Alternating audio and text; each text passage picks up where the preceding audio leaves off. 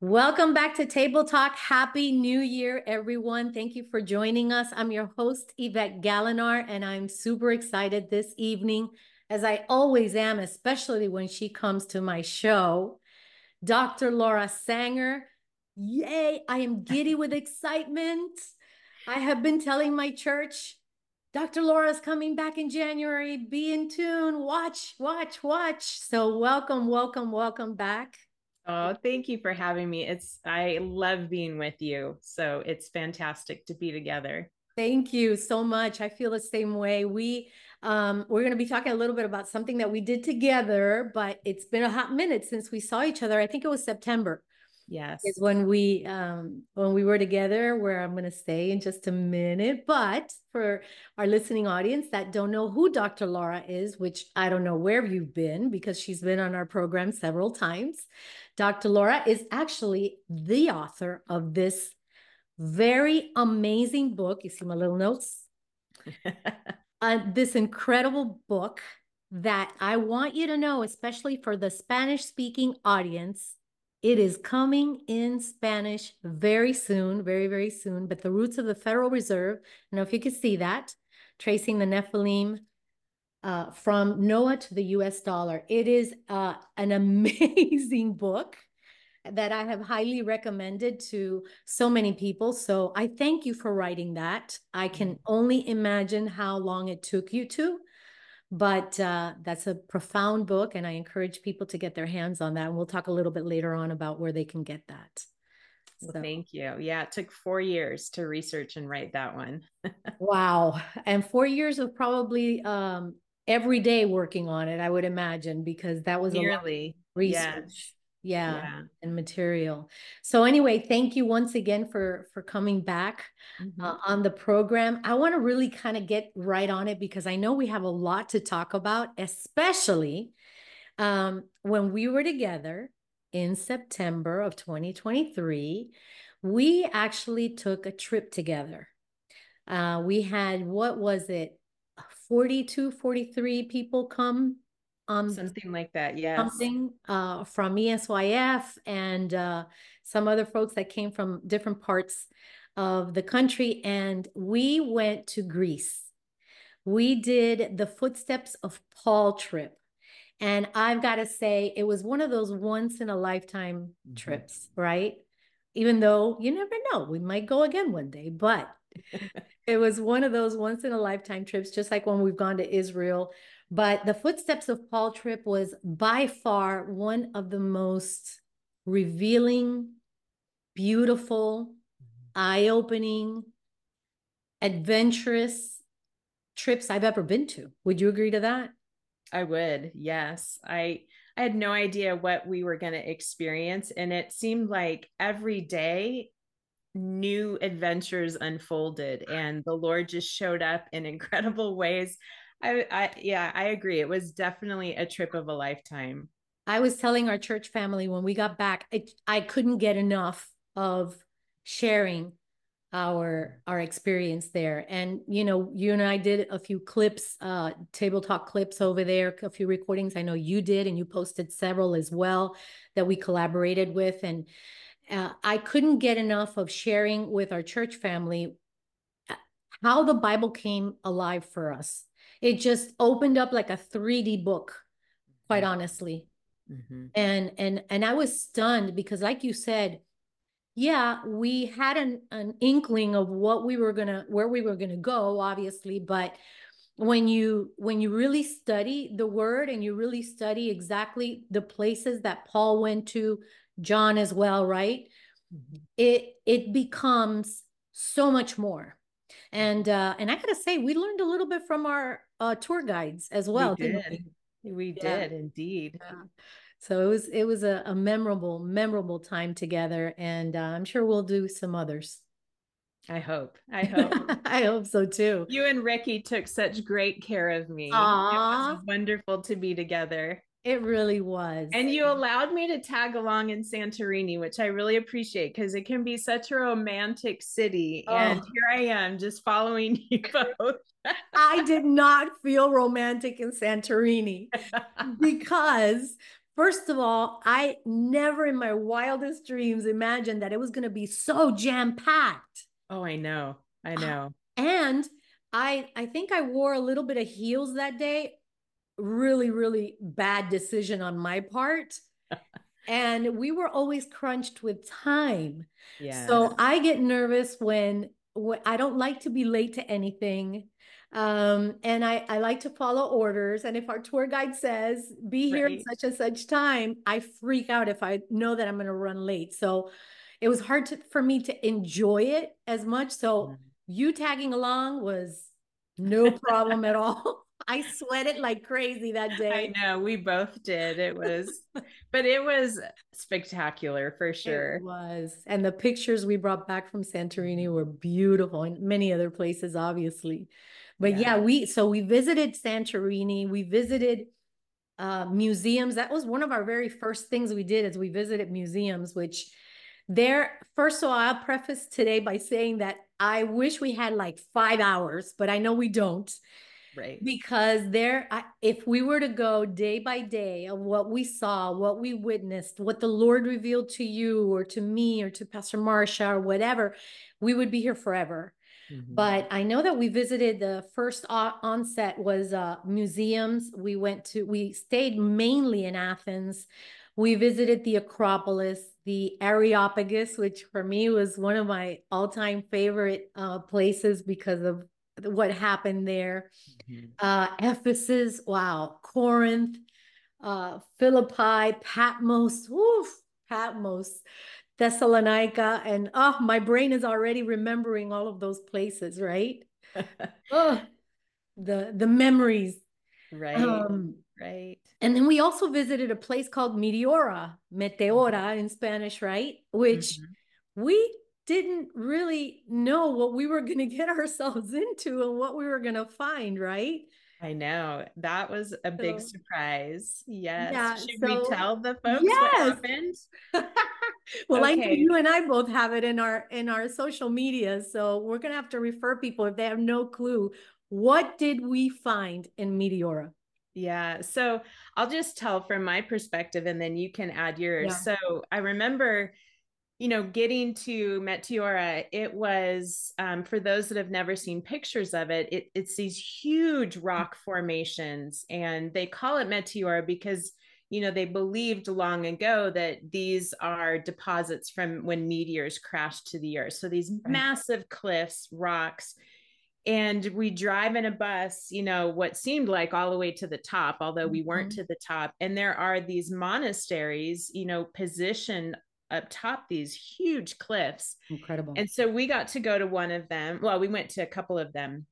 The first one was Barlam Monastery. And I remember just, walking, and this was the one where we had to walk up a lot of steps. And Nani, our tour guide, she kept us in line, always moving and always paying attention.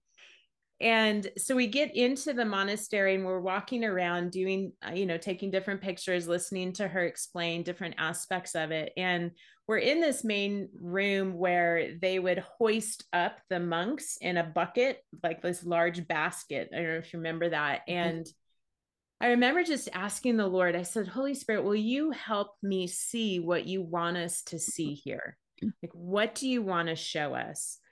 And right after that, one of the gals, Omi, she comes up to me and she's a prophetic intercessor, amazing woman. And she said, Dr. Laura, did you see the giant skull? I was like, wait, what did you just say? And she said, did you see the giant skull? It was out front, right before we entered the monastery. And I said, no, I didn't. And she said, I'll show you on the way out. And so on the way out, she shows us, and it is unbelievable. So, we asked people on the bus the next day. We were, because I was going to do a post on my social media, Instagram, and I didn't want to sensationalize anything. I wanted to try Right, and be as accurate as we right, could. So we asked maybe, I don't know, 10 people or so, what's your estimate of how far we were from this giant? Because right. this giant skull was located in a crevice between these two massive rock formations. And we estimated we were somewhere between 2 to 3 football fields or 200 to 300 yards away. Mm-hmm. And you could see the skull with your naked eye, Mm. which, just I have some pictures. It's hard to describe, but of the trail that we had just come down, and there were people, going up to the monastery, and we were maybe like 100 feet away from them. And in the picture, I can see the size of their head, their skulls, Mm-hmm. are about the same size as the skull that's 200 to 300 yards away. Mm-hmm. And so the skull obviously is 2 to 3 times at least the At size least, of a human skull. at And least. so I remember we were taking pictures and just blown away. And I asked Omi, I'm like, how did you find it? And she just felt like the Holy Spirit said, look over here. So she did. And she found it. And it has not been discovered, as far as we know, by anyone, because Nani has been doing tours for, what'd she say, 30, 35 Oh, a years long time. Yes. and she's never heard of it. Mm-hmm. Our other tour guide, Aristea, she hadn't heard of it. So it was quite remarkable. But what gets even more interesting is, so later that night, I'm falling asleep, just thanking the Lord for the incredible day. Because I felt like, come on, seeing a giant skull, I mean, that's a gift, right?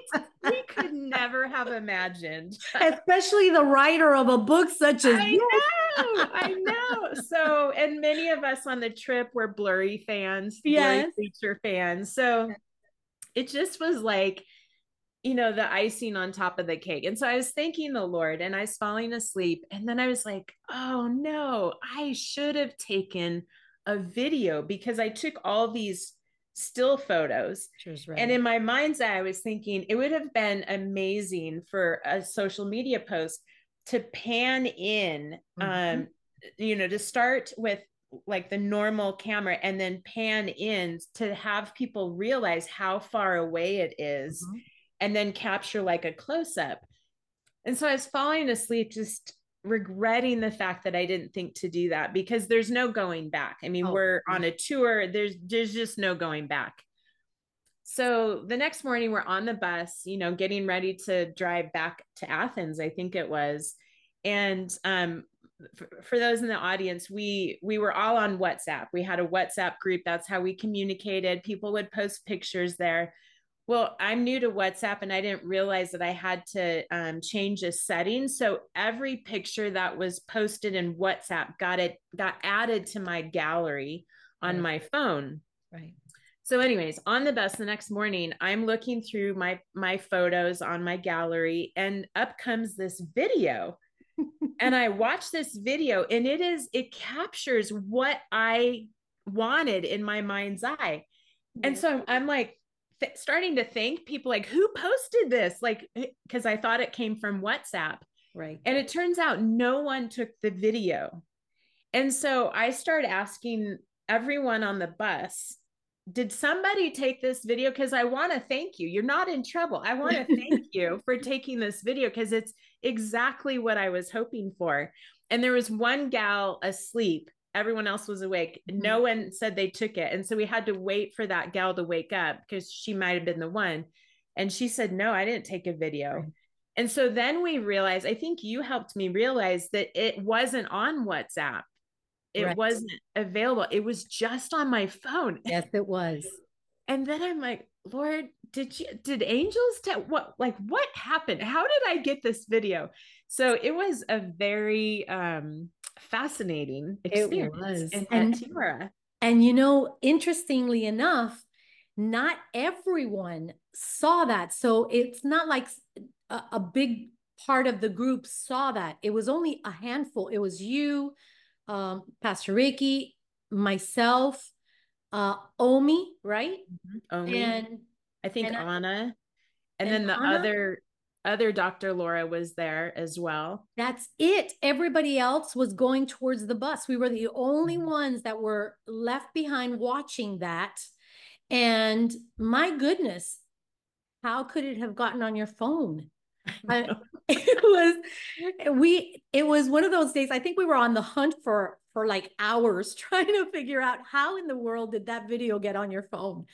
Yeah. And man, do you know that I sent that video? I think I mentioned it to you. I sent it to L.A. Marzulli. I sent it Oh, to that's right. Derek Gilbert.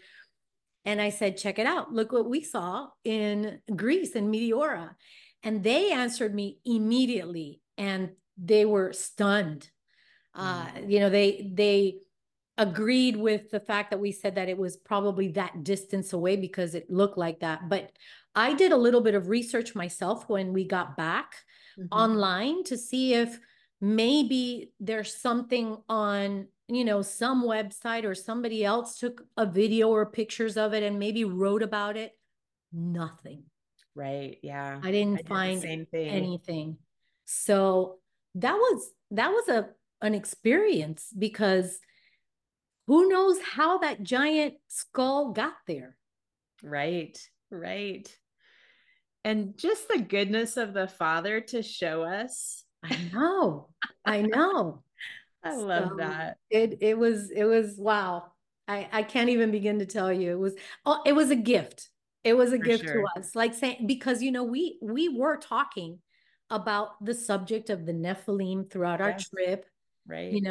We touched on your book, and there were times where you shared, and there were several in our group that were very interested in the topic. Hmm. So for that to happen, it was like the Lord was saying, "Hey guys, Pay yeah, attention. pay attention. This did exist, and this is a little gift for you, so that you could say know that I'm listening and I'm hearing everything that you're saying." And Yeah. it was just Part of amazing. me wonders, was that lodged there from the flood? Is that, That's what comes to my mind.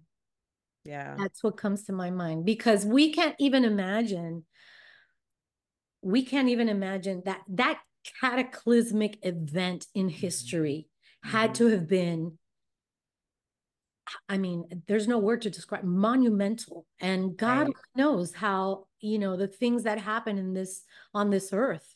Hmm. And there has to be many, many giant bones all over the earth, all over Right. the earth.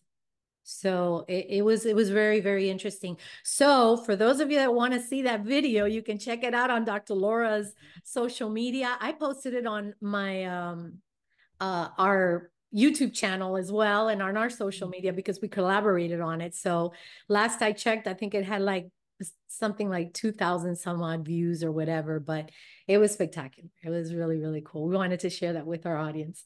But I know that I know the Lord's been speaking to you, and I know the Lord spoke to you in immensely while we were on the trip. And like you and I talked about dissecting it all when we get back and, really and truly getting to our routine and getting to prayer and asking the Lord, to show you some things. And I know that you and I have spoken in the past, and I know that this is one of the topics you've mentioned in other podcasts, but it's on spiritual mapping, and you touched on it on our trip as well, Hmm. quite a bit.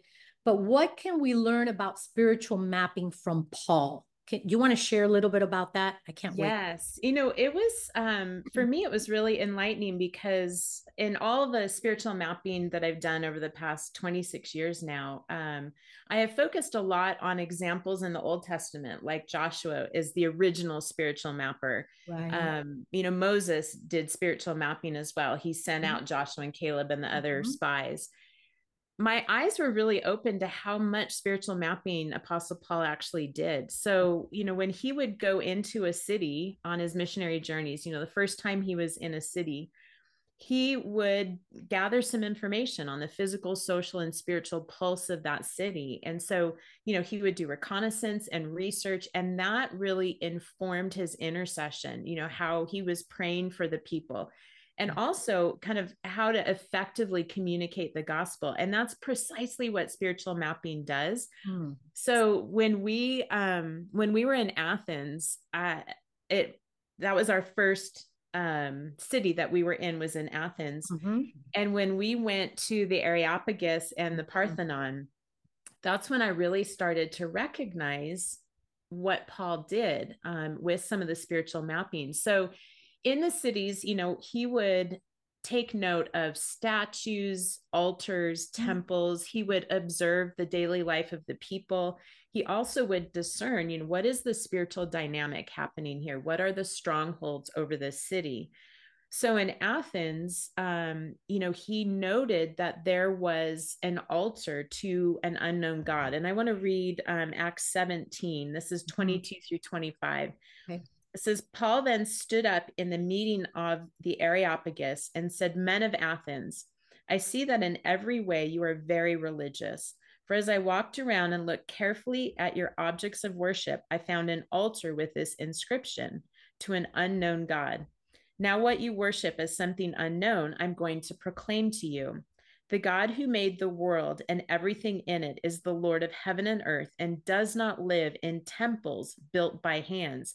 So they would have been looking at temples right below the temple for Athena, which is the Parthenon.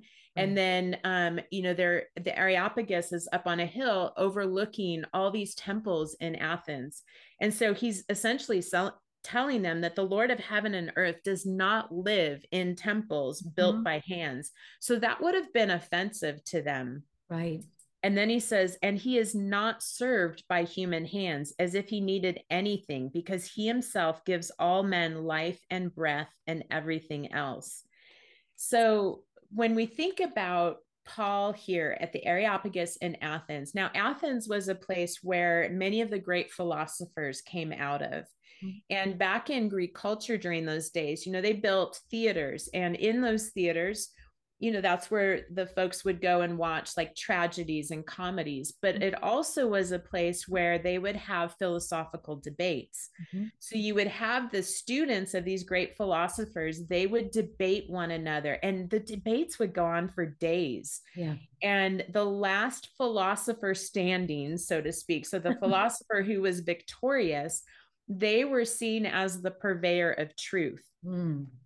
So here Paul is standing amidst these great thinkers, these intellectual elites, so to speak, and he wasn't intimidated at all. Yeah. And he used the reconnaissance and the research he did through the spiritual mapping to really effectively communicate that the God of the heaven and the earth is the unknown God, the God that you don't know. Right. And he led Dionysus to Jesus. Mm-hmm. And Dionysus was, from what Nani told us, he essentially was like a member of what we would think of as a Supreme Court back in those days. And so for Paul to, have such an influential person be converted to Christianity was beautiful. And that just kind of shows some of the effectiveness of the spiritual mapping. Another example is Corinth, but I want to hear a little bit of what Areopagus meant to you, because you said it was one of the most influential places. Yeah, because like you said, it was one of those places. First of all, nothing's been built upon that. That was the actual place, the actual rock. So, for me personally, I think that one of the things, especially when we've gone to Israel, one of the things that are important to me, or that I guess affect me the most, is knowing that where Jesus stepped, for example, or in this case, where Paul actually stepped on, it hasn't been built upon, and that we were there, it's impactful in a profound way for me. And like, if you go to, if talking about Israel, if you go to Israel, there are many places where you go and Jesus was there and the disciples were there, but it's not the actual ground where Jesus put his foot on. And because it's been built upon through so many thousands of years. There was one place, and I can't remember the name right this minute, it doesn't come to mind, in Israel, where our tour guide, I have a picture that my husband, actually Ricky, saw me I was standing on a side of the building, and I was just really pensive listening to what the tour guide was saying, because that very place she said that the street there, like the cobblestones or, like the marble stones that we stepped on, for example, in Ephesus, right? That they said in Ephesus, that it was about 90 or 95% original stones. And that, again, for some reason, that to me is really meaningful. It's a very, very profound thing. And so in Israel, that she was saying that street was not built upon and built upon and built upon, that was the actual street where Jesus would have walked by. So anyway, so going back to the Areopagus, for me, when I saw it, it was just very impactful. In my mind's eye, I could see the Apostle Paul standing there and speaking to these great philosophers, very educated and well versed, men and women, I'm sure. And here he is overlooking these temples. If I remember correctly, all the way down, like where the city is, which obviously it didn't look the way it does now, but there are the remains of the old temple of Zeus. Do you remember that as I well do. in the Yeah. city?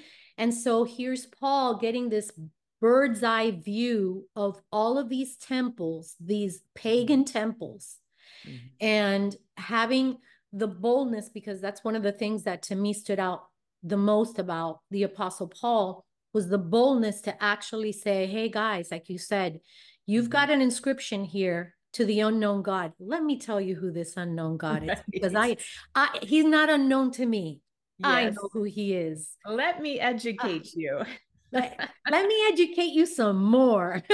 Right, and right. and so yeah, so that, I don't know, that was just for me personally, it was one of those instances, just like also in Ephesus, when you Yes. walk down those marbles, and I remember trying to do a Yeah. little video while I had the headsets on, and here's the tour guide saying these marble stones, 95 90 95%, I don't remember now, are the actual marble stones where, back in, 2000 years ago, whatever it was. Oh my goodness, it just means so Yeah, much. phenomenal for sure. What do you And think? it's interesting too because knowing what we know about land, and I speak a lot about this, when it comes to spiritual mapping, land it carries the frequency of what's been done on it in the Wow. past, Wow. whether that's a blessing or a curse. And so Moses, when the Israelites passed through the Red Sea and they get to the other side, he and Miriam release this prophetic worship. Well, that Mhm. worship gets deposited into the land itself, and it reverberates for generations to the point where the very things they spoke through their song, or they sang through their song, those things happened, and Rahab rehearsed those back and said, this is why the people of Jericho are essentially frozen in fear. And it so Wow. the worship and the words that are spoken, the things that are done on the land reverberate for generations. So when Yeah. we can step onto the land where Apostle Paul was, or Jesus, or John, the Revelator, it impacts you. Like, you can't even put words to it, but your body responds because Yes. with quantum physics, we know that everything has a frequency. And Mhm. so the land, the frequency that's coming from the land itself reverberates with the cells in our body. And that's why I think more revelation is opened up, Mm. that the Lord can speak to us in particular areas where there's blessing that has been sown into the Mhm. land. Mhm. So yeah, it was profound. I think the other place that I really saw the impact of Paul's spiritual mapping was in Corinth. And Yes. that was towards the latter end of our trip.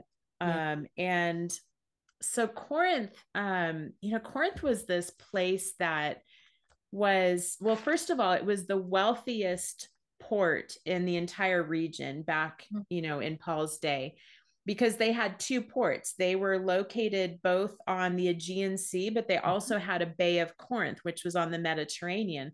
So that meant that the Corinthians could do commerce with both Asia and Rome. That's why it was the wealthiest Right. port. Well, Corinth also was just this wild place filled with licentiousness. In fact, they they had a saying um, about the fornication that would happen in Corinth, and the saying is Corinthio. So the word for fornication or to practice fornication was Corinthio. Hmm. In other words, to Corinthianize somebody meant to practice fornication because it was so filled with licentiousness. And what you had was sailors, they would come into town and they would just engage in all sorts of debauchery. And it was really like the Las Vegas of the ancient Hmm. world. Although I think it really puts Las Vegas to shame. It makes Las Vegas seem like child play, given Hmm. what was going on. There also is this slogan that not everyone can go to Corinth. And what that meant is that not everyone could handle the vile Hmm. excesses that were happening in Corinth. Wow. And so the people that would go there would live it up. And Corinth had this culture of being this pleasure now. So whatever brings you pleasure is fair game. Mm-hmm. Well, we learned while there that Aphrodite was the protector deity of Mm-hmm. Corinth. And I did, some research before going to Corinth and learned that every female was required at one point in her life to serve as a shrine prostitute to Aphrodite. So Herodotus, the Greek historian, he writes this. He says, "The foulest Babylonian custom is that which compels every woman of the land to sit in the temple of Aphrodite and have intercourse with some stranger once in her life. Many women who are rich and proud and disdain to mingle with the rest drive to the temple in covered carriages drawn by teams and stand there with a great retinue of attendants, but must sit down in the sacred plot of Aphrodite with crowns of cord on their heads. There is a great multitude of women coming and going. Passages marked by line run every way through the crowd, by which the men pass and make their choice. Once a woman has taken her place there, she does not go away to her home because some stranger has cast money into her lap and had intercourse with her outside the temple. But while he casts the money, he must say, I invite you in the name of Melita, which is the Assyrian name for Aphrodite. Hmm. And it doesn't matter what the sum of money is, the woman will never refuse, for that would be a sin. The money being by this act made sacred. So she follows the first man who casts it and rejects no one. After their intercourse, having discharged her sacred duty to the goddess, she goes away to her home, and thereafter there is no bribe, however great, that will get her. So here you have these women that have to do this. They have to go outside of the temple of Aphrodite in this brothel, and they have to sit there and wait until a man throws money in their lap. Well, imagine the beautiful women probably were selected first and so didn't Mm-hmm. have to spend much time.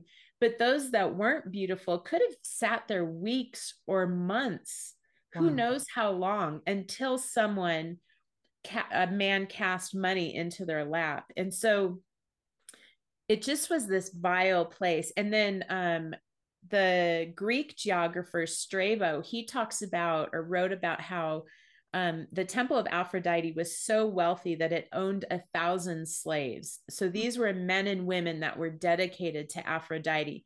So Aphrodite was known as the goddess of love. And here you have this perverted, twisted love, erotic, sensual love Yeah. that's happening all throughout Corinth. And it's interesting because, Paul's recognizing this and it impacts the letters that he then writes to the Right. Corinthians, Mm-hmm. because we get the most beautiful chapter on love Right. and godly love. So he is trying to bring the Corinthians into an awareness of what love truly is, Mm-hmm. which is amazing. And then the other thing is, as Paul was walking around the city, he noticed that they worshiped a god of healing or a god of medicine, Mhm. Asclepius, and they Mhm. had all these statues of body parts. Mhm. And our tour guide really helped us understand that, they believed that if they dedicated a part of their body to this God, then they would have healing. Mhm. And so, what Paul recognized with all these body parts, statues throughout the city, is essentially what the Corinthians were doing is they weren't seeing that their body is a whole. Rather, they were fragmented and essentially dedicating portions of their body to different gods. And Mhm. so, again, it impacts the way that he communicated the gospel message. And that's why in First Corinthians 12, he teaches about the body of Christ and how it functions. And I want to read, this is 12, verse 12 through 27. This is just as a body, though one has many parts, but all its many parts form one body, so it is with Christ. For we were all baptized by one Spirit so as to form one body, whether Jews or Gentiles, slave or free, and we were all given the one Spirit to drink. Even so, the body is not made up of one part, but of many. Now, if a foot should say, because I'm not a hand, I do not belong to the body, it would not for that reason stop being part of the body. And if the ear should say, because I'm not an eye, I do not belong to the body, it would not for that reason stop being part of the body. So he's speaking against this fragmenting that they were doing. It Mhm. says, if the whole body were an eye, where would the sense of hearing be? If the whole body were an ear, where would the sense of smell be? But in fact, God has placed the parts in the body, every one of them, just as he wanted them to be. If they were all one part, where would the body be? As it is, there are many parts, but one body. The eye cannot say to the hand, I don't need you, and the head cannot say to the feet, I don't need you. On the contrary, those parts of the body that seem to be weaker are indispensable. And the parts that we think are less honorable, we treat with special honor. And the parts that are unpresentable are treated with special modesty, while our presentable parts need no special treatment. But God has put the body together, giving greater honor to the parts that lacked it, so that there should be no division in the body, but that its parts should have equal concern for each other. If one part suffers, every part suffers with it. If one part is honored, every part rejoices with it. Now you are the body of Christ, and each one of you is part of it. So I love that as Paul is walking around, Corinth, he's recognizing the strongholds that have gripped their minds, and he's bringing truth to that. The other thing that was amazing about Corinth is that's where Paul met Priscilla and Aquila, Yeah. and they were refugees from Rome. They had to leave Rome because of the persecution. And it was this divine connection. And I just love how the Lord does that Yeah. because they became really influential co-laborers for Christ. And they traveled with Paul on some of his missionary journeys. Mhm. One of the beautiful things to recognize, though, is that of the 6 times in scripture that Aquila and Priscilla are mentioned, Priscilla is mentioned first 4 times. So their names are Priscilla and Aquila 4 times in scripture. Mhm. And the significance of that is in those times, you would not put the woman first in a list of a couple unless she held a place of authority. Mhm. And so here is out of Corinth, a place that objectified women. Mhm. Here's an example of Priscilla being the first woman leader in the Christian church, in the early church. And I absolutely love that because it really shows just how God can redeem land that's defiled, a city that's defiled. And one of the things that I didn't know that our tour guide shared with us is within 2 centuries of when Paul was ministering, she said most of the Corinthians converted to Christianity, Mhm. which is so encouraging because this is exactly what spiritual mapping does. What it does is it lifts the veil of darkness over a city so that the gospel message can be communicated. And that's what Paul did in his time there. I think he was there 18 months. But Paul didn't see the fullness Mhm. of the harvest when he was alive. It was centuries later that the fullness of the harvest came in. And that's can be really encouraging to us that, labor in these ways where, we're praying for cities for decades, to not give up, because we know what we are sowing, those seeds that we're planting, will Mm. have an impact for generations to come. Absolutely. I'm so glad you brought all of those things up. And if we could try to, dissect all of that, we'd be here forever. But you touched on the whole first of all, you actually preached a message I gave when I came back to Florida after our trip, because I always tell our church this, and I tell people as much as possible, is if we don't really study the history of the church, the history in the word.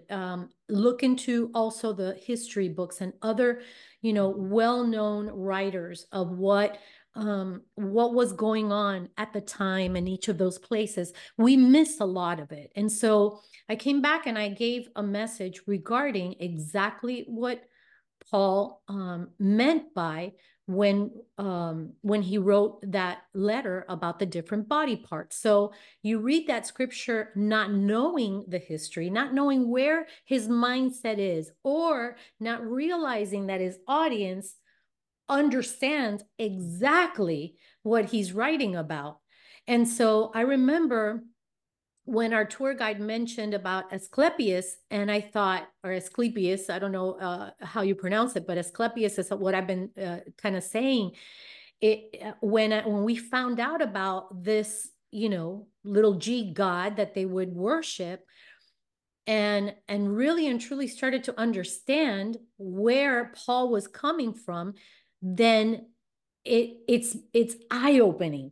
Mm-hmm. And I think that that's really important for us as, you know, Christ followers to understand when we read scriptures, right? It just enriches our understanding, it enriches our, walk with God, right? So I remember also you said something about oh goodness, now I can't remember in what you were talking about, but the reconnaissance and and what Paul was doing. Oh, I know what it was. Just recently, going back to the land. Mm-hmm. So I started reading at the beginning of the year, I started reading Genesis all over again. As a matter of fact, this month in January, we have a series entitled Created, and we're going to be going through the book of Genesis as much as possible for our series. But speaking about the land, you remember when God was calling on Cain for killing his brother Abel. Mm-hmm. And he said that his blood was crying out to him Mm-hmm. from the land. And so, and then coupled with that, so Pastor Ricky and I have been, we did a table talk the other day about um, our fast. We start our 21-day fast this coming week on the 7th through the 27th of this month. And I was reading the scripture, if my people who are called by my name will humble themselves and pray and seek my face, repent, and all that. And then at the end, the Lord says, and I will heal their land. And if Mm-hmm. you don't understand that, then you go, well, here, what do you mean heal your land? Well, there's a lot of curses on lands, and there's a lot of you could speak blessings, and a land could have blessings, but it also can have curses, Mm-hmm. right? So anyway, I just, those kind of things were popping up in my head while you were saying Mm-hmm. about the reconnaissance and the spiritual mapping. So it's very profound. It's such a It profound thing. is. Mm-hmm. I also have a future table talk with Vicki Joy Anderson. I don't know if you're familiar with Oh, her. yeah. So yeah, she's the writer of a book on sleep paralysis. I'm going to have her on soon. But while I was reading her book, she mentions Asclepius. Mm. And so I communicated back and forth with her. And we're going to be touching on that when we have our next table talk, Oh, because great. it's got to be one of those situations where you're like, for me, it's almost as if, I guess I shouldn't say almost. It's the Lord really showing me, listen, you're on the right track. Keep studying, Mm-hmm. keep digging in, keep Mm-hmm. teaching it, keep Yeah, preaching it, kind of thing. So I don't know. It's just one of those. God connects those dots, right? I love it when he does that for sure. Yep. Yep. Gosh. Okay, so I wanted to ask you then, learning about discernment. Mm-hmm. Okay. So we know that discernment is vital in our walk with God. Mm-hmm. We need to know his voice. We need to understand when he gives us special discernment for things. Talk about the adventures with the Holy Spirit and learning to discern. Well, um, I had fun on the trip doing this. So the first full day when we were in the National Archaeological Museum, Yes. that was very interesting experience. I struggled a lot in that museum for various reasons. One of which, we were still jet lagging. Yeah. Second, we walked at such a slow pace. It was painstakingly slow, and my back was screaming at me. I was in so much pain. I'm like, I don't know what, I don't know if I can endure this. And it was like day one of the trip. Right. It was actually day one was the hardest. Everything else was amazing. So, anyways, we're in the museum. Nani is telling us about all these different portions of the museum, and we're at a place where there's a statue of Zeus. Yes. And we're all kind of encircled around this statue while she's explaining, the history of it. And I'm standing behind it, so the back end of this statue. And then she starts talking about the eyes of the statue, that the eyes used to be jewels, and they were lost at sea, because I think they found this statue Mhm. in the Aegean Sea. Mhm. So I thought, well, that's interesting. So I walked around to the front and saw the eyes of these statues. And so in the physical realm, they were just holes, because Yes. the original eyes were no longer there. But this statue had one or two watcher spirits in it, and it was very intense. And it was a penetrating look. And so I saw these watcher spirits, and I thought, oh, okay, I see what you're doing. And I just asked the Lord, I'm like, what would you have me do? And whenever I discern watcher spirits, generally the Lord will have me just render them deaf, mute, and blind, that Mhm. they cannot communicate, because what watcher spirits are, like spies essentially, or they observe and then they report back. So they're kind of low on the totem pole, if you want to, as far as like hierarchy Mhm. in the realms of darkness. But they have very important jobs, and that is to report what they see. And so I did that. I prayed, and then the Lord just had me walk around this statue twice, and I was just praying in tongues. And so after that, I thought, oh, okay, so I can make this museum even more interesting by just practicing my discernment, because there were so many statues and so Yes. many, heads all over the museum. So in one room there were statue upon statue, and so I was like, okay, Holy Spirit, help me discern which of these have watcher spirits and which don't. And so I would go around, and then the Holy Spirit nudged me and to grab you and ask you, have you ever discerned a watcher spirit? And you hadn't at that point. And Mhm. so I explained what it feels like. And so when you look at, sometimes they can be in statues like what we experience. They can be in portraits. They can be in animals, like living animals, ravens, birds, that sort of thing. But when you look at the eyes, if the eyes seem like they're penetrating through you, Mhm. then there's most likely a watcher spirit. Mhm. And so I explained that to you, and you were spot on right from the get go. You're like, yep, that one has one. Nope, that one doesn't. Yep, that one has one. That. We began to shoot him down with the word. That's right. That's right. So that was, I mean, that was just an adventure in our Yeah. time in Greece. And the other thing, I'll say this too, for those that are discerners or want to grow in that gifting, it can be hard too, because when you discern things, like I am not strong in discernment. I have to focus and then I can discern. My Our oldest son, he is a discerner and he doesn't have to focus at all. Like he can walk into a store and just he's hit with whatever is Mm. spiritually the junk that's in there. He can get hit with a headache, he can get sharp pains, he can, have stomach cramps, feel dizzy. So sometimes discerning, for those that are strong discerners, can be rather challenging. And when we were in Patmos, I was so looking forward to Mm. being in Patmos. Mm. And for me, it actually was kind of a disappointing experience. But beautiful things happened after it, and I gleaned from others. So I feel I'm so grateful. But for me, being on Patmos, I just wanted to soak in the Lord's presence there. And like what you were saying about the Areopagus, they build shrines Yes. on top of these incredibly sacred places. And the shrine that's built where John's cave was, I know. I walked in and immediately I got hit with an intense headache. And unfortunately, it distracted me so much. I couldn't enter into the beautiful blessing of being there. And I regret that.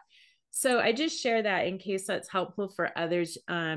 Discernment can be challenging at times, and you really have to learn how to, okay, I recognize the spiritual junk that's here, but Lord, help me put that aside so that I can get everything, the blessing that you want for me to get. And I feel like I didn't tap into that fully in Patmos. Yeah, and I agree because that happens in Israel as well, especially when you go to the first time we ever went, we went to Bethlehem and the birthplace of Christ. And so I get it completely. It is a big disappointment.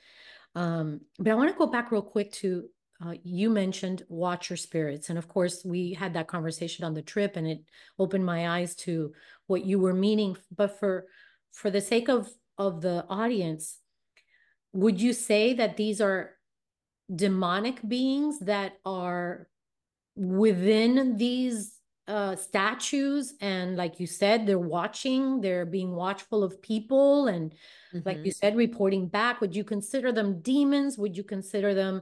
I know you said they're the bottom of the totem pole. How would you describe that as a watcher? That's a great question. Um, I consider them to be spirits, not necessarily demons. Okay. So, but you could argue both ways. Yeah.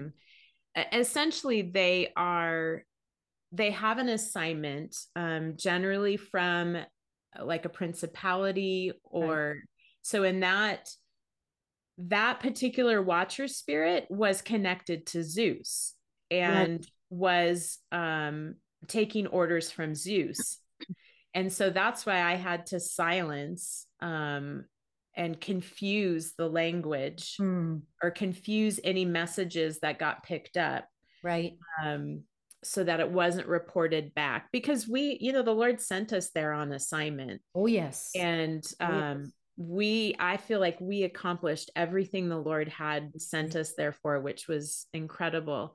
Um, and so right from the get-go, though, had we not silenced those watcher spirits, that was day one. Yes, it was. I think we could have had a very different experience. And we weren't supposed to go there, if I remember correctly. Correct me if I'm wrong. That's right. That's right. It got added to the trip. That's Right. right.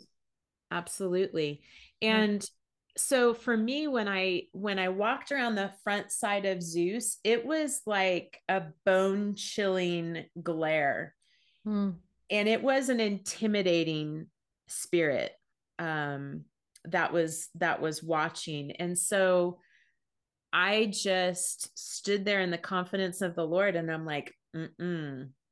And we just take authority when the Lord leads us to those things. So anyways, hopefully that's Yeah, helpful. that helps. That helps. And that's also one of the most important reasons why we have to be very careful of what we buy and bring into our own homes, Mm-hmm. because Mm-hmm. there are so many, times where people want to buy things from different parts of the country or wherever, and it might seem like something very, typical of the place you're visiting. I mean, I know that there are a lot of folks that bring like or have busts, and that's not meaning that those busts, all of them have a watcher Right. spirit, Right. obviously, like we were talking about, but you have to be very careful. And that's where the discernment part comes in. Mm-hmm. So Absolutely. get rid of Yes. it if you have one. Anybody out there? But yeah, we learned so much. I wanted Yeah. to ask you also, what are some lessons from Paul on Mhm. how to guard our emotional reserves?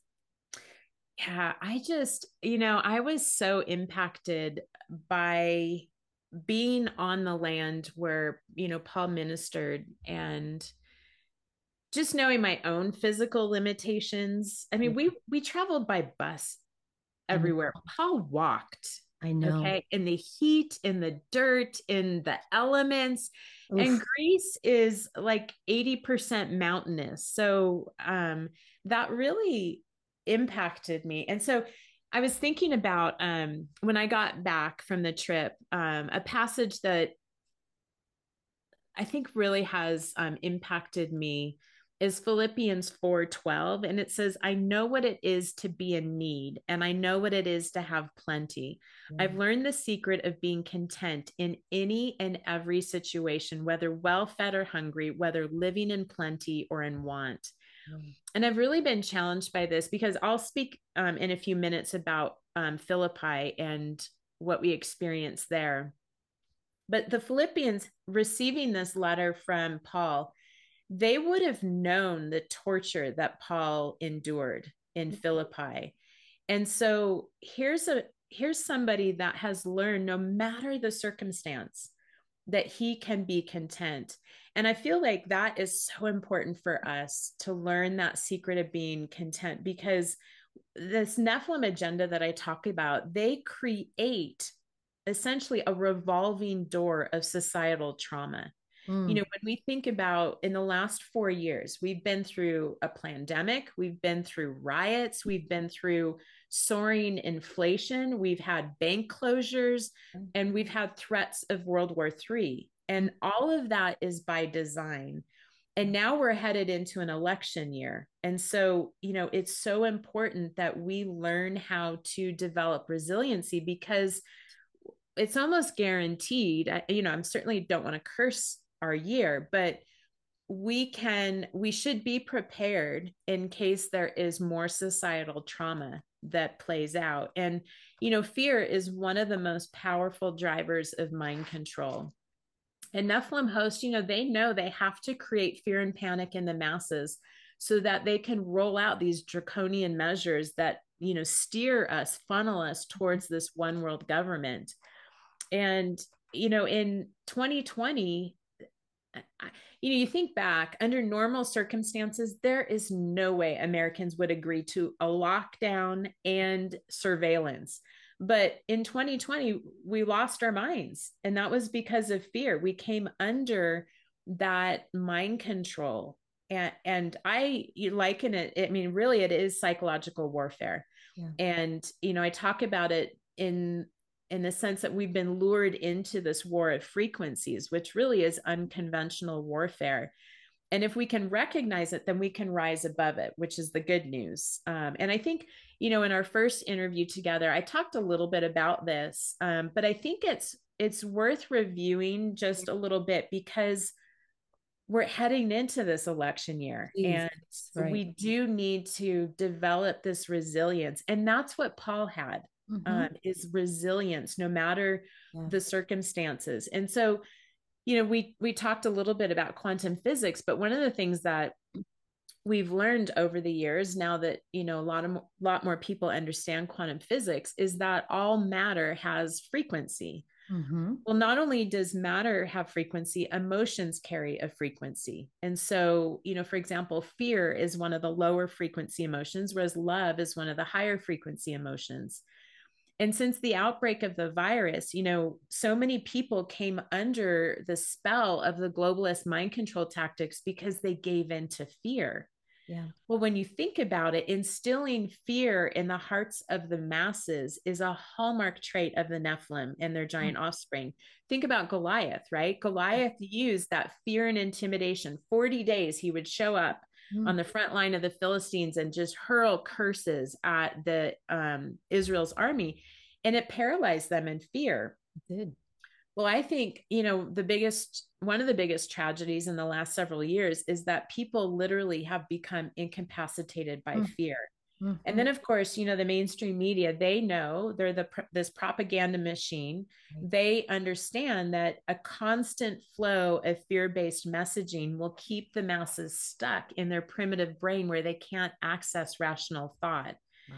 And that's because, fear originates in the amygdala. It's that part of the brain that's known as, excuse me, the primitive brain, the reptilian brain. Mm-hmm. And so when we're fearful, our ability to process nuanced information is impaired. So we're likely just to blindly follow others without really using our critical thinking skills. Right. Well, what happened with this pandemic is it exposed this deep yearning for life to be good again. Mm. And that didn't come about because of COVID-19. It's actually innate within us. Yeah. Because when you think about it, when Yahweh created humanity, he intended us to live in Eden, this Mm-hmm. idyllic environment where all of our needs would be taken care of. Yeah. But then when Adam and Eve got expelled from Eden, humanity really has been longing to return ever since. Mm-hmm. And so this is, I read a book by John Eldridge called Resilient. Mm-hmm. Um, Excellent book. I highly recommend it. And he talks about that was the origin of the primal drive for life. And so in the depths of our being, we have this desire for life to be filled with purpose and meaning and joy. Well, what happened with the pandemic is it tapped into the deep well of reserves that we had emotionally, and we had to pull on those deep wells just to cope and survive. And Eldridge talks about like this trauma cycle that happens. And what he says is we rally in the face of harm. And when the harm subsides, we just live in denial of it and go off in search of some taste of Eden. Well, I think, many people still have not fully recovered Mm. from the emotional reserves that they had to expend during that whole COVID season. And it leaves them ill prepared for the next major crisis. And, as I mentioned, this Nephilim agenda is really this revolving door of societal trauma. And so that's why it's so important that we develop this resiliency. So then the question is, how do we do that? And I think a good question to ask ourselves is, where do we draw our strength from?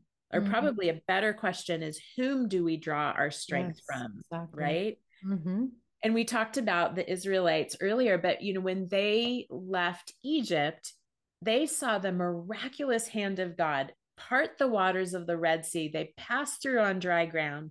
Mm-hmm. They get to the other side and they turn around and watch those same waters come crashing down on the Egyptian soldiers and swallow them up. Yeah. And you would think something that spectacular would have sustained their emotional reserves for the hard times they faced in the desert. but it didn't take long for them to want to turn back and go back to Egypt. Yeah. And this is the land of their enslavement. And so it's like, how how could they have done that? Why would they have wanted to go back to the land of their enslavement? Mm. And when you realize that they were experiencing that primal drive for life to be good again. So you think about people in 2020 and 2021, for example, people were promised if you just get the jab, then life will be normal again. You can get back to Yeah. going to concerts and traveling and all of this stuff. So people fell into that trap Mm. because of that primal drive for life to be good again. Well, for the Israelites, when they were in the desert, they were faced with scarcity of water, lack of food, Mm. and that stirred this deep dissatisfaction within them. And instead of leaning into the Lord Mm. for their strength, they wanted to go back to Egypt because it was familiar. Yes. It's what they knew. The uncertainty of what they were facing in front of them was worse than the enslavement they were under. Yeah. And I think so often, we want to do the same thing. We look for that temporary comfort Mm-hmm. to sustain us because we're uncertain of what lies ahead. And that's why it's so important that, we can develop that resiliency. And that's what I think was so amazing about the Apostle Paul. I mentioned that in Philippi, was probably for me the most profound of all the locations Yeah. we went to. And it's there that I recognized all that the apostles endured to spread the gospel. Yeah. So just a little background for your listeners with Philippi. I mentioned that Greece, the landscape of Greece is mountainous. I mean, it's Mm-hmm. spectacular, Mm-hmm. spectacular. But when we read about in Acts 16, when Paul and Silas go to Philippi, they first land in Neapolis, which is where we went. It's a port on the Aegean Sea. And, they would have walked 10 kilometers on the Via Ignatia to Philippi. Well, that's not an easy stroll. Yeah. Philippi is in the mountains. Yeah. We got driven there by bus. Mm-hmm. Paul and Silas had to walk. So, anyways, they get there. And when they first arrive in Philippi, they look for worshipers of God. And they go to the river because in Philippi, there weren't enough Jews to build a synagogue. So the worshipers would go to the river. And that's where Paul shared the gospel. And Lydia was the first Western woman to be converted and baptized. And, she was a very influential woman. She was a businesswoman. She dealt in purple cloth, which meant she would have been dealing with the aristocrats, the elites of society, royalty. So here is like this huge harvest, or I guess the number isn't huge, but an influential person Yes. coming to know Jesus. And that would have, I'm sure, been just one of those days where Paul and Silas were like, yes, this is awesome. Got her. And so often what happens in ministry, as you well know, is, we have this amazing time of ministry. The Lord does these incredible things, and then the enemy strikes. Mm. And that's what happened for Paul and Silas. A few days later, the slave girl begins following them, Mm-hmm. and she's harassing them. And she says, these men are servants of the Most High God who are telling you the way to be saved. So Mm-hmm. she was speaking the truth, Yeah. but she probably was speaking it with a mocking spirit and harassing them. And so Paul finally, after a couple of days, got so frustrated, he Mm. rebuked that spirit, cast it out. Well, that spirit was given to her by the oracle at Delphi, and she was able to tell the future, which earned her masters a lot of money. Yeah. So when Paul cast that spirit out, the masters no longer had their revenue source and they got really upset. So Mm. they seized Paul and Silas and they dragged them to the agora, which we saw while we were there, Yeah. the remains of the agora. and they brought them before the Roman magistrates. So the Roman authorities ordered them to be stripped naked and flogged. So I Yeah. want to pause there for a minute, because imagine going to a really large farmers market, super crowded, massive farmers market, and you are ordered to be stripped naked in front of these people. I mean, that alone would be so humiliating. Oh my goodness. That was just the beginning of their very bad day. So Yeah. they get stripped naked, then they're flogged. And in other parts of scripture, it talks about that they were beaten with rods. Mm, Now, some scholars believe those were metal rods, others think they were made of birch wood. mm, Well, what the Romans would do is they would train their strongest men to exact the most pain from these kinds of beatings. I mean, they were merciless. And that's why in Acts 16:23, it refers to Paul and Silas being severely flogged. yeah. But we don't actually know how many lashes they got, because the Romans didn't adhere to the Mosaic law. Mosaic law is, and Pastor Marcia helped me see this on our trip. Yeah. The Mosaic law is 40 lashes minus one, so 39 lashes, but the Romans didn't have to follow that. Yeah. So we don't know for certain how many lashes, but what happened with these beatings is most of the time the victims would die, Mhm. because the Romans, they were skilled in the dark arts of inflicting great torture. So I was reading up on, okay, what are these beatings that Paul and Silas endured? And there was two types of beatings with metal rods. So we're not sure which one was used on them. The first one, they would take the victim's hands and they would tie them behind their back, much like a straitjacket, so that they couldn't have movement of their hands. And they would throw them on the ground while they're laying face down. They would lift their legs up and beat their feet with metal rods to the point where they were bloody and maimed and broken. In fact, most often the victims of this beating were crippled for life. But Paul needed to walk.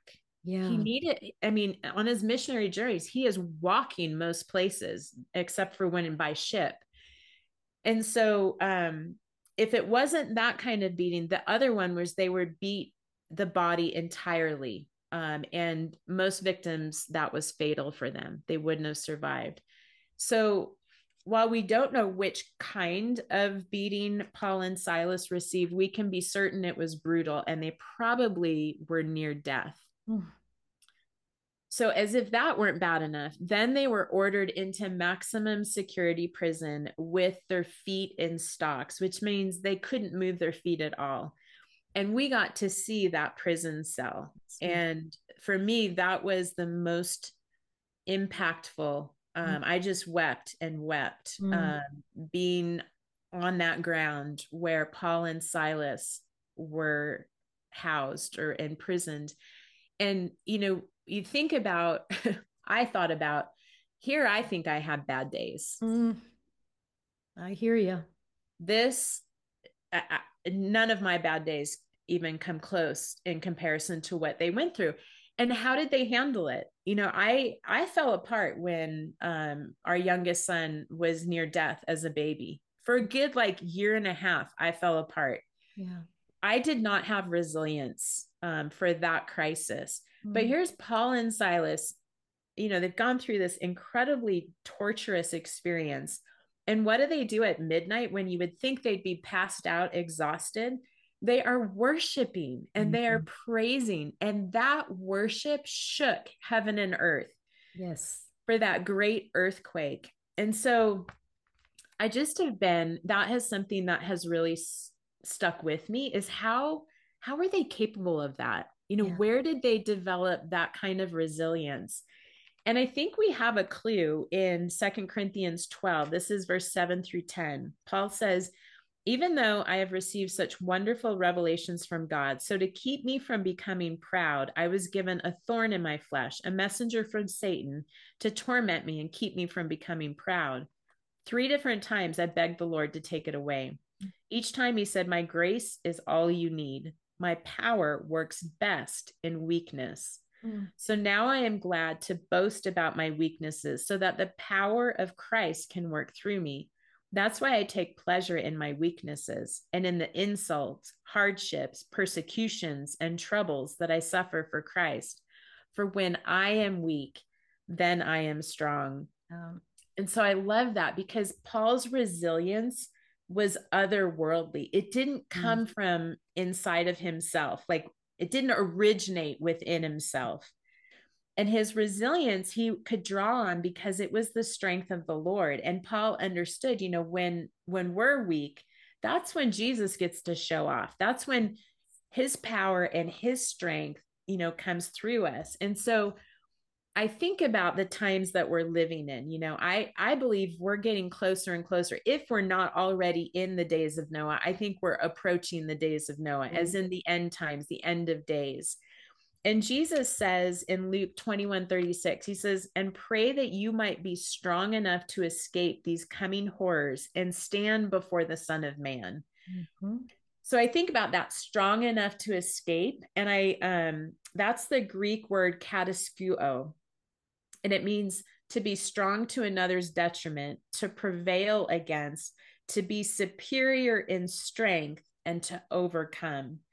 And it's actually only used two other times in scripture. One is in Matthew 16:18, where Jesus is saying that the gates of hell will not prevail against the church. yes. And so, here in these days that we're living in, Jesus is calling us to be strong, but he knows that the only way that we can be strong enough to withstand persecution and troubling times is if we cling to him. And Amen. so, he's offering us his strength, and it's not our own strength. It's a supernatural strength that's part of his being. And when we have Jesus inside of us, we can draw from that strength. And I love Hebrews 6:18 and 19. It says, we who have run for our very lives to God have every reason to grab the promised hope with both hands and never let go.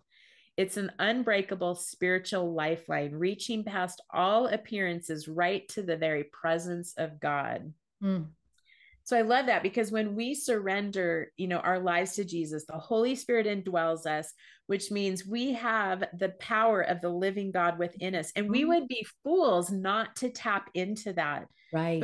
I know I haven't at times in Mhm, crisis. sure. I've been too focused and distracted by things going on in life rather than tapping into those deep wells. And I was really challenged when I was reading John Eldridge's book, Resilient. He says this. He says, like a tree sends its roots deep down into the subterranean world, we must learn to tap into the presence of God where he resides within us, deep in our inmost being. Mm, And so, we have to realize we are living in this spiritual battle, between the kingdom of darkness and the kingdom of God. And these Nephilim hosts have partnered with the spiritual forces of darkness to destroy us.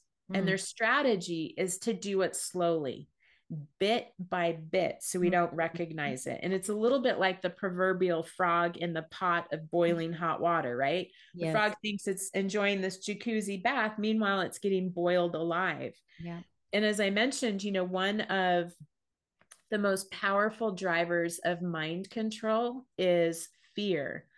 And, I love the fact that the creator knows this about us. He knows that not only will fear weaken our immune system, but it pulls us down to that lower emotional frequency range where we believe the lies that are Mhm, swirling down there. And that's why he tells us to fear not. And in 2 Timothy 1:7, he says, for God has not given us a spirit of fear, but of power and of love and of a sound mind. And that's one of the ones that I've stood by since 2020. I've just, the Lord gave that to me in 2020. I said, okay, I am pouring into this passage. yes. And when you realize that Paul wrote that passage to Timothy during a time where Timothy was under great persecution. Well, the entire church was, Mhm, from Nero.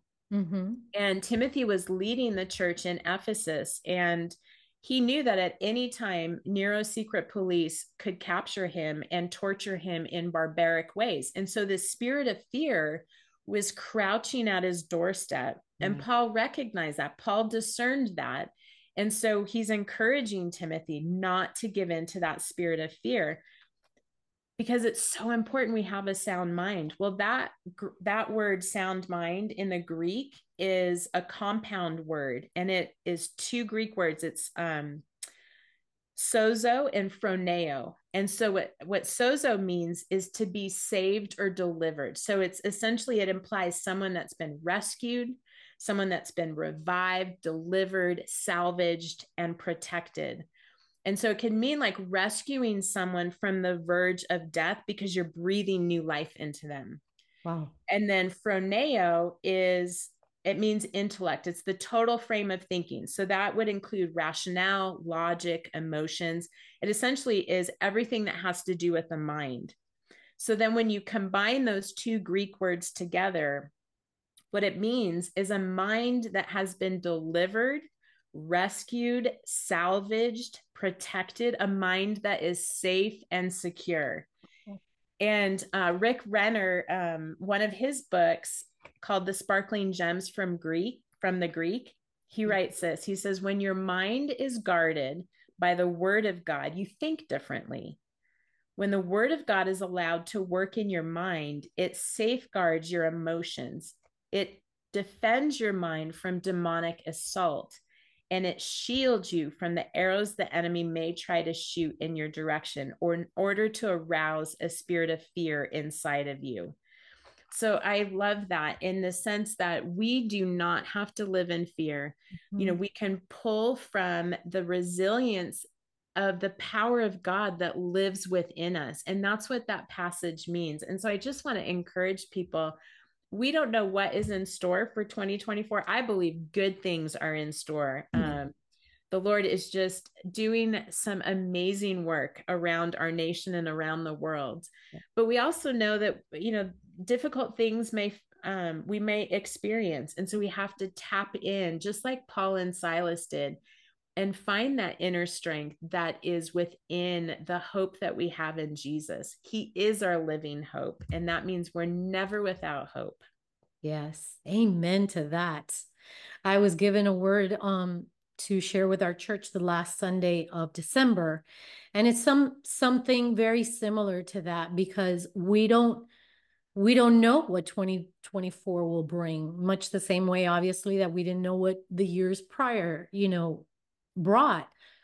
And, the Lord specifically gave me Jesus's words where he says, let not your hearts be troubled. And he was Mhm. talking obviously to his disciples. And that's one of the things that I was really honing in on during that message, is because we are coming into a year of elections. We know what happened the last elections. We know what happened back in 2020. And it's not to instill fear in anyone. On the contrary, it's for us to understand that Jesus has our tomorrow. The Lord has our tomorrow. Mhm. And we are approaching end time events. We have been for a very long time, but I think that some things are just culminating and getting to a place where we are recognizing some of those signs, right?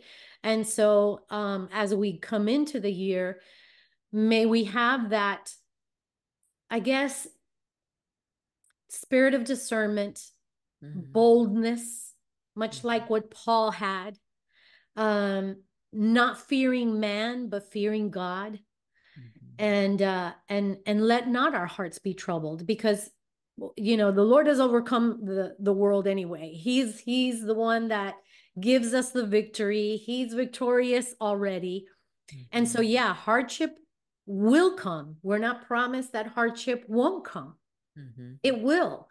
And there may be some things that might come our way, or maybe in our nation or in the world, that may appear as fearsome, but we are not to fear what's to come, or what the enemy might throw at us. We're to fear the Lord, and just continue to be resilient, and continue to live for him and serve him and worship him through the storms, and Mhm. praise him through the difficulties. And so I love how you pretty much brought that to pretty much a conclusion for for today. Thank you so much for that. There's so much to learn from the Word of God and to learn from the lives of many of these apostles and the disciples. And we got to experience a little bit of it during our trip to Greece. I think that we only scratched the surface, but at the same time, it really did bring a lot of new revelation to us. So I'm really grateful for that. And I'm so, so grateful to God that you were able to come on that trip with us Oh, because it I was am too. You are a blessing. Thank you. life changing, life changing. Amazing, Yes. amazing. So, talk just a real quick bit about your upcoming projects. I kind of know a little bit about them, but let our Yeah. audience know so that they can get excited about it. Well, what I'm most excited about is what you mentioned in the beginning that my book is being translated into Spanish. It already has been. Yes. And Pastor Marcia is working diligently to do the final Yep. proofreading, making sure everything is accurate. And then my publisher is working on it as well. So we're thinking either end of January or mid February it will be available. So stay tuned. I Yes. definitely will be posting it on my Instagram channel, which is Laura Sanger 444 Hertz. People can also reach me on Telegram. I am working on my second book right now. We haven't landed on a title, so the working title is Impact of the Nephilim Agenda today. And the Lord just helped me make tremendous headway in this last writer's retreat. So I'm super excited about that. And yeah, we're just plugging away, moving forward, just thankful to what the Lord is doing. Yeah, you're going to have to share with me about that writer's retreat because I've had a book in the making for a number of years now and I can't seem to finalize it, but I'm hoping that I can at some point. Yeah, it is hard. It's hard to carve out time It to is. write. It is. And Yeah. to be not just, to find a place where you're not distracted. Hmm. Because I don't know about you, but if I'm in the kitchen, if I'm in the living room, I'll look around and I'll start, oh, I should move that away from there. Oh, I should throw that away. Oh, I should pick that up. I should clean that. And it's hard. It's Yes. really hard. So, but we're Yeah. looking forward to your new projects. And I cannot wait for the Spanish version of your book to come out. I know that that's going to be soon, soon. So people can find you at, say again. My website is no longer enslaved.com. So that's the best place to start. And I have articles on there. All my podcasts I've been on are listed there, and people can order my book. It's also on Audible. I narrated it. So if people would prefer to listen, it's available that way as well. That's great. And you're on social media as Yes, Instagram and Telegram, Laura Sanger 444 Hertz. I also have a YouTube channel where I have a 10-part series called The Impact of the Nephilim Agenda today. I also have a 7-part series on transformation through spiritual mapping. yeah, And that my YouTube channel is called No Longer Enslaved. awesome. We'll put those links underneath our description in the YouTube channel. So thank you all for tuning in. And thank you so much, my dear friend, for Oh, it's joining us been today. wonderful to relive our trip to I Greece. know, I know. And there's just so much more, I'm sure. But thank you for taking the time to sit with us. And I appreciate your ministry so very much. We pray a blessing upon you, your family in this coming year and upon your ministry. I know it's going to grow. I know that many, many people need to learn and hear these kinds of messages. So I so appreciate what you're bringing forth so much. Thank you. Thank So, you. all right. Well, thank you all once again for joining us. And be sure to share this with your friends and like, subscribe, and we will see you again next week. So God bless you. Thank you for joining Table Talk. Take care.